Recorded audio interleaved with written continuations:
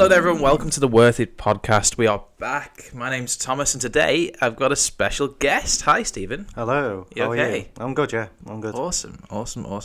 Steve, tell me how Worthit knows you.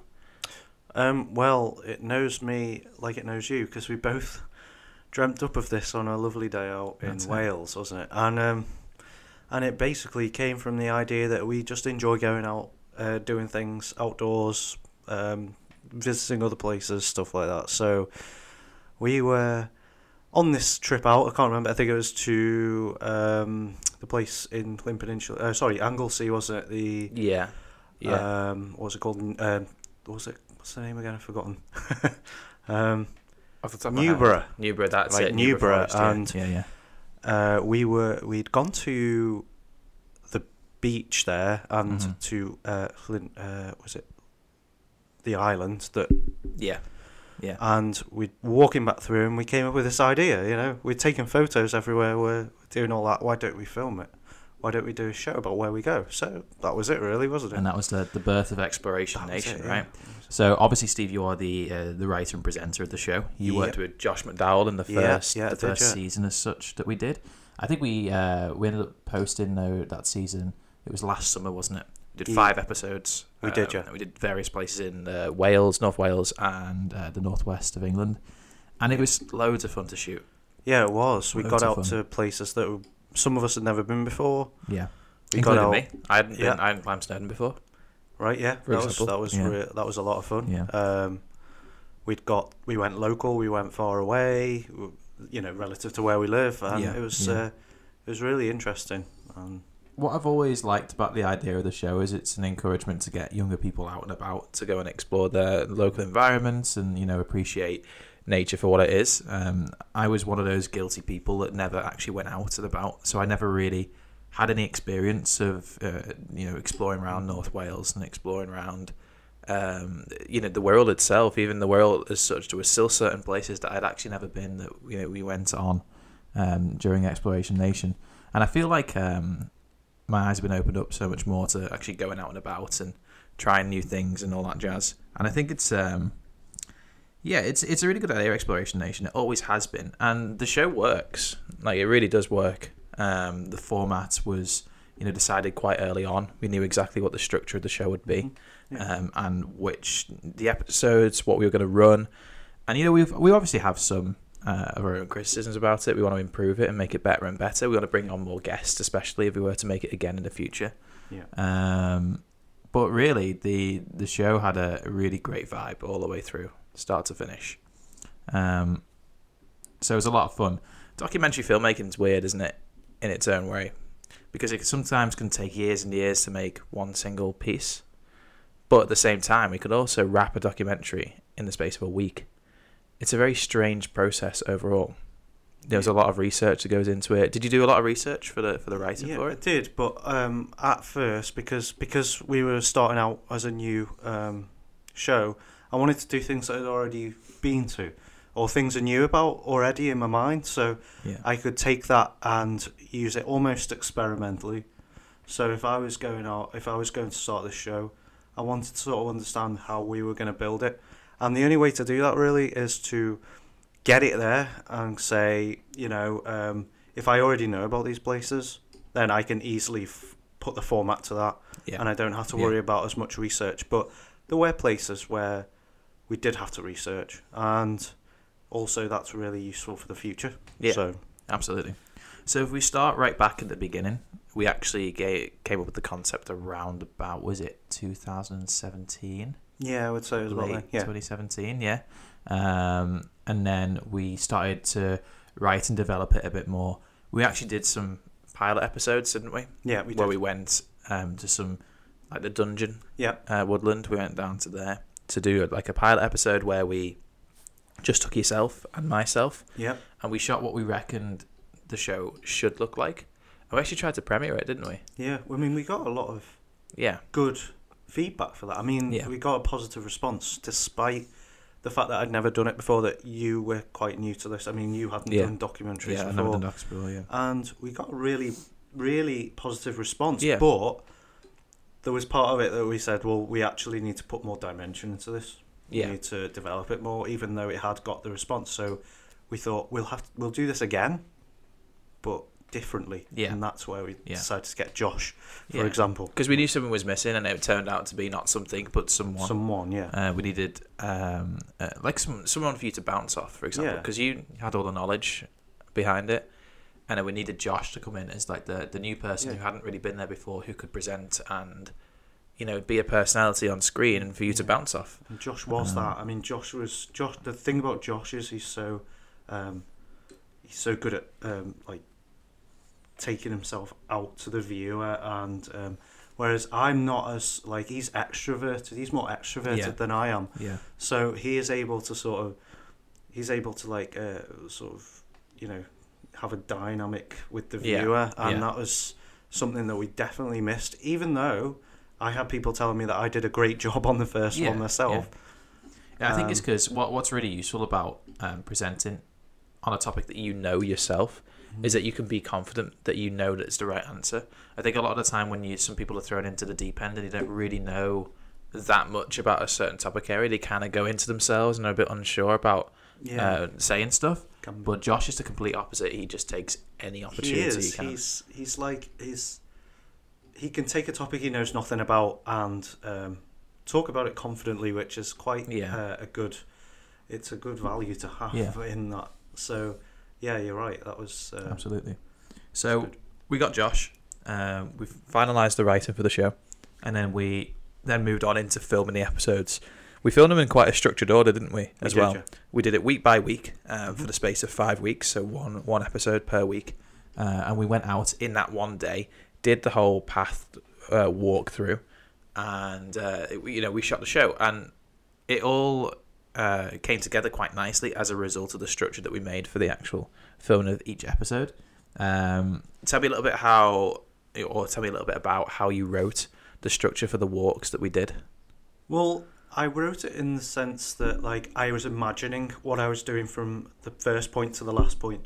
So when you say about the structure and the organisation, that's true, because I was basically, because I knew the places, I could then start from a point of imagining where we would be first, and then sort of running through till the end point, which would be the conclusion of the show.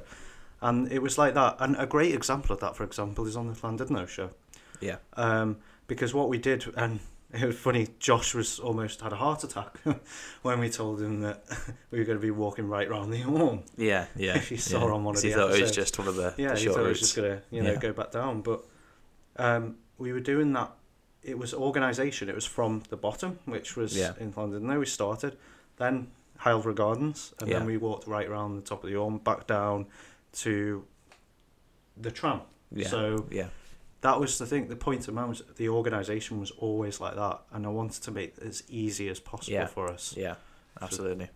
There was only one particular bad day where the weather was not on point, and it was hot. It was just raining and cold and nasty. Every other episode we shot, we seemed to get the really good weather. Like the Orme, you mentioned the Great Orme. That particular day was stunning for weather. It was blue skies for miles and miles and miles, and sun was shining. It did present a little bit of a problem with filming, because obviously we don't really like sun. Filmmakers don't like sun. They don't like rain. They'd rather have a cloudy day. It acts as a nice softbox, as I'm sure everybody knows already. But the day was fantastic. Everything just seemed to flow really well and really nicely. It all seemed just to work. It was the sort of day that we wanted, that we were trying to say to people, look, you can go out on a day like today. It's the sort of thing you want to do. Yeah, we've got nothing to do. We invested our time in getting the nice audio as well for it. We had the lapel mics and stuff. Oh, we had that was but we had a problem with the wind. We did have a nightmare with the wind. Yeah. Let's talk about some set nightmares actually, because we've had, I reckon, around let's say almost 10 hours on set filming for this the whole documentary series in general. So let's talk a little bit about set nightmares and stuff. Was there any particular points at which you thought, oh my god, this is tough, or Jesus, that went wrong, or any worrying moments at all during the thing? I mean, as you mentioned, that microphone issue, I was panicking at that point, because I thought, no, after all this, has the microphone been like that for the whole filming? Do we have a butchered episode? Have we wasted our time coming out here? Because what happened was the thread to the microphone that went into the box, into the receiver, it wasn't quite connected properly, so it was making this horrible scratching sound that was literally like blasting eardrums. You could turn it, like the Tascam, you could turn that down to volume 1 and it would still hurt your eardrums. That's how loud that horrible scratchy sound was. And it kept going every single time you moved. It kept making a noise. It was awful. And then the wind picked up as well, which added to the stress too. Yeah. But we had John that day, and he was fantastic on the audio. He was. He switched everything out, put the boom out, and then he started booming for the rest of the day. He hadn't done sound before. Never done sound before. It was remarkable, really. Yeah. And that's also a useful thing about documentary, is that you can sometimes club together people who sometimes have not had any media experience at all. It's a really good starting ground for them to get into it. That's me. So, like yourself, for example, and John was there too. Yeah. We had Alex and Adam on one of the episodes too. And they had never done media before ever. No.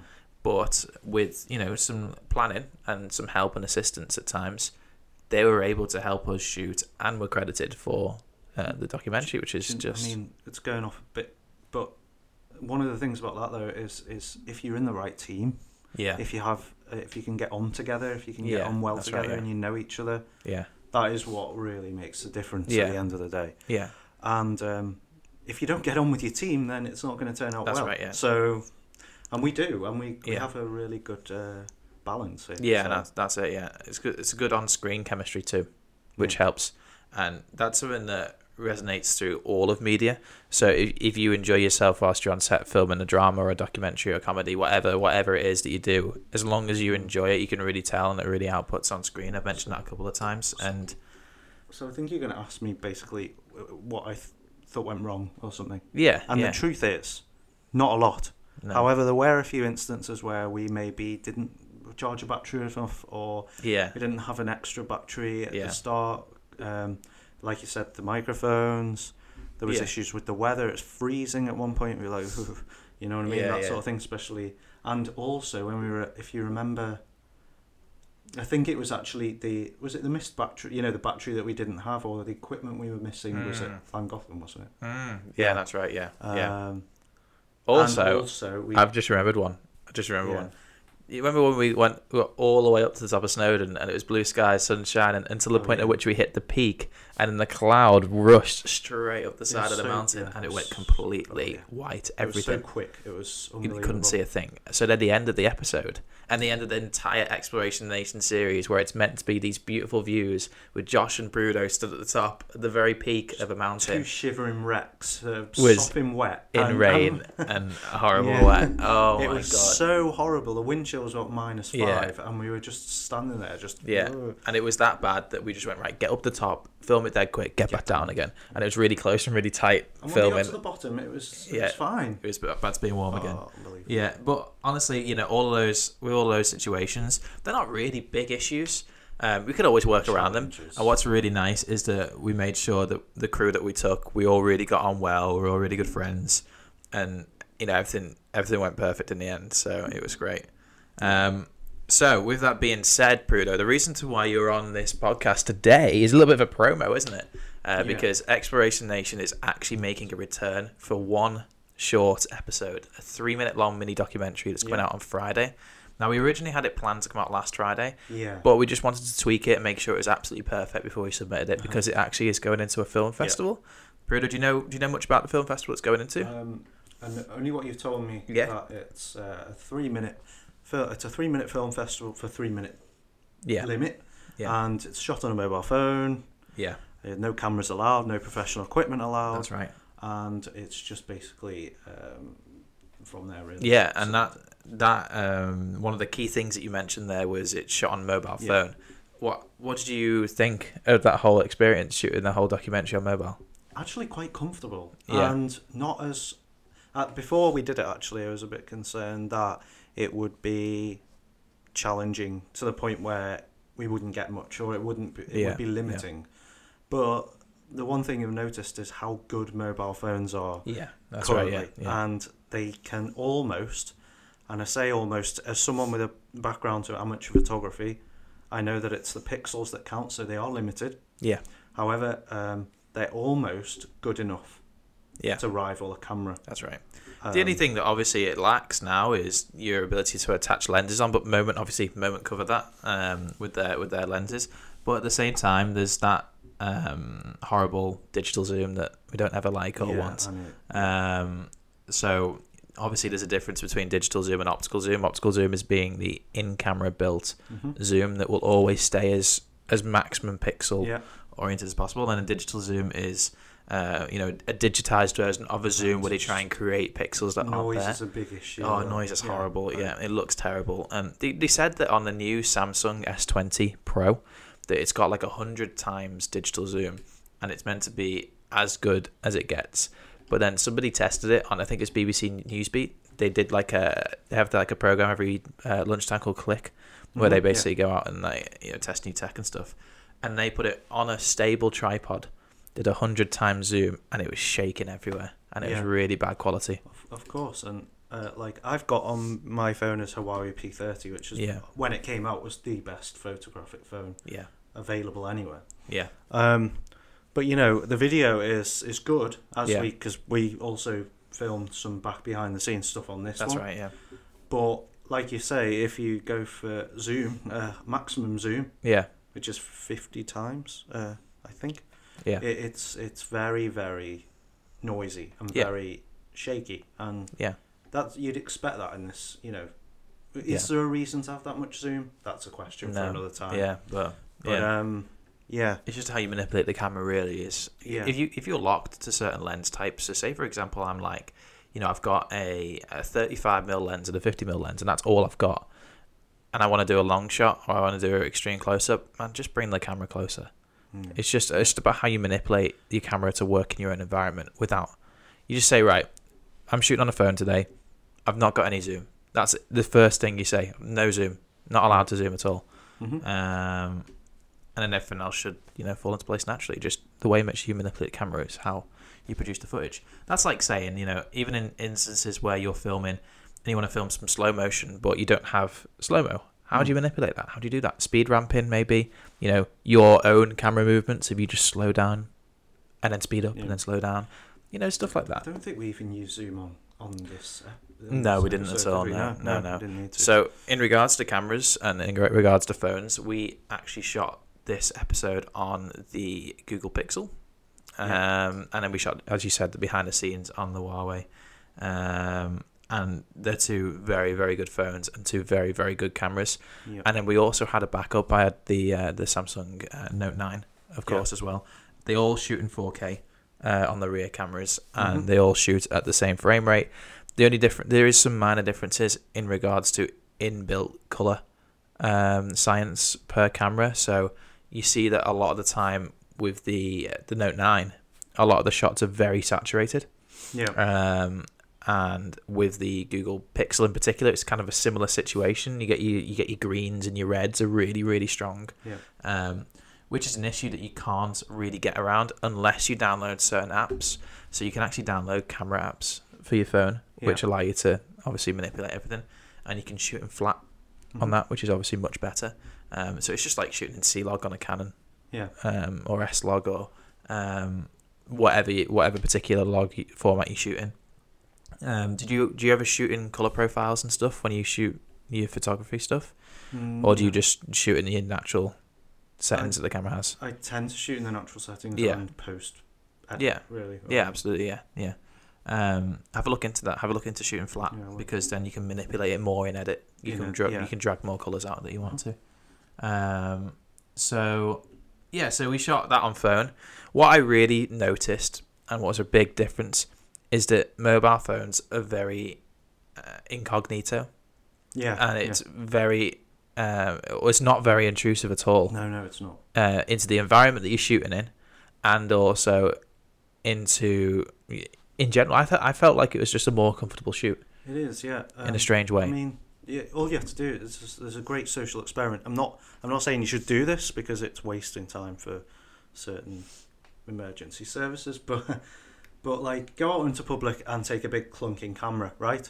Yeah. You'll get stopped by the police and asked what you're doing. Yeah. You take a mobile phone and no one will even bother you. Oh, exactly. That's exactly the point that we're making, is that it isn't intrusive. There was no one there that day, so we can't really say that anyone was. Yeah, but say for example we were filming in Llandudno, like we were. Yeah. because we took a big camera to London. Then we took the C100, we Canon did, C100, and we took yeah. a boom mic, and we took lots of bits. So we looked like a film crew. Yeah, we did. Yeah. So people were looking at us. We were getting stares and stuff. Yeah, of course. Yeah. Obviously, as naturally, that's how it works when we film on set, People on are just location. curious what's happening. Yeah. So if we were to take a phone there, no one would bat an eye. Like, oh, he's just take the picture. It's Something just, like yeah. Nobody cares. I think people sort of when they see a phone, they associate it with social media these days. So just like, oh, he's just doing it for Facebook or YouTube or Instagram or something. They're not necessarily thinking that we're... Yeah, and that's how easy it is nowadays to make something so professional on the internet. It's so simple. You can just whip your phone out, press record, and all of a sudden you've got a 4K film right there. That's the beauty of the art, isn't it? It's where crazy, isn't it? Transitions into art. It's that, and that's the difference between people who can just do it and people who can do it well. Mm-hmm. And that's why they've had this Moment Film Festival, which of course... I think the deadline is the end of March. Yeah. The early bird deadline was last Friday, and we got the end of March is the final deadline. And it's a 3-minute mini documentary in this particular category. So let's talk about the structure of this episode, because it is different, and the whole theme of this episode is different to the EXN that we've previously seen. Tell me a little bit about it. So because it was 3 minutes, we wanted to make it more cinematic. I think that was... The other one was very much a documentary series, so it was a typical documentary format. And we're taking cues from, say, things like BBC Coast, and other documentaries like that, where, it's best to follow the principle of what a documentary is. Yeah, structure and format of informative. Yeah, exactly. And this time, we went to... try and make something more cinematic, something that would grab them, something that would make people emotionally attached to what we were doing. So it was not about creating a documentary format, it was about creating a cinematic format. Yeah, really, is what we were trying to do. And I think we did it, hopefully. Mm-hmm. I haven't seen it yet, so I don't know. But that's where the editing comes in, really. Yeah, it is really all down to the editor, because you can change the whole theme of it and the whole style of it just by picking a song. You could literally pick a rock track, and all of a sudden it won't fit in. But then you could then pick a really nice awe-inspired, orchestra piece, and then it could be beautiful. Yeah, exactly. Yeah, it's got to be the right thing. We've always wanted to create a particular style of EXN that's more like an awe-inspired walkthrough of an environment, which showcases natural beauty and makes you puts yourself into that environment and makes you want to be there with the presenter. Yeah, it's almost like you're following the presenter through a journey, and like there are things around on, say, YouTube that have that. And funnily enough, after we did this episode, I saw something that was filmed in the location that we were at. Yeah, that was exactly that. Yeah, and maybe it's just because the location lends itself to that kind of thing. Yeah, absolutely. I don't know, but that's exactly what we were looking for, and I think that was I think hopefully we did that.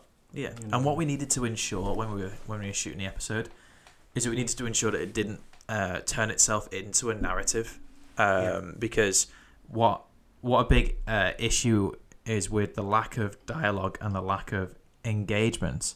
Some documentaries can tend to lend themselves towards becoming a short film instead. So we needed to ensure that we had some kind of speaking or some kind of speech inside it.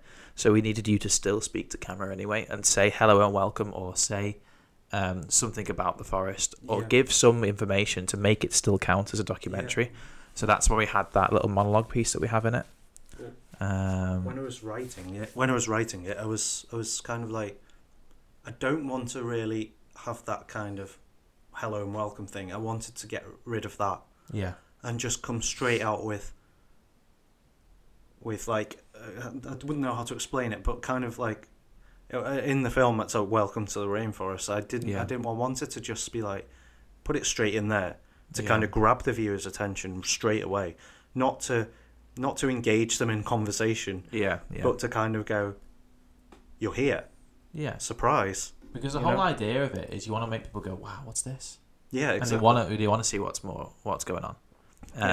So you gotta have that fine balance between drawing the audience in and also informing them as well. It's a tough medium to get right. And I feel like the nature, the structure of the episode that we've made does lend to that. I think we'll be okay. I think it'll be good. Yeah. I'm really looking forward to actually seeing what it's going to look like on screen. Yeah. I can't wait to have that meeting before it goes out on Friday. And I'm just really looking forward to releasing it for everyone to see. I always, whenever I was in university, I always started to trend towards making short films, dramas, comedies, actions, all that jazz, because that was more fun for me and that was more my thing. I always put documentary to the side because I thought it's not really that interesting, it's a bit boring. But ever since coming to do EXN, I've been in love with documentary, man. I absolutely love it. I love the nature of creating one.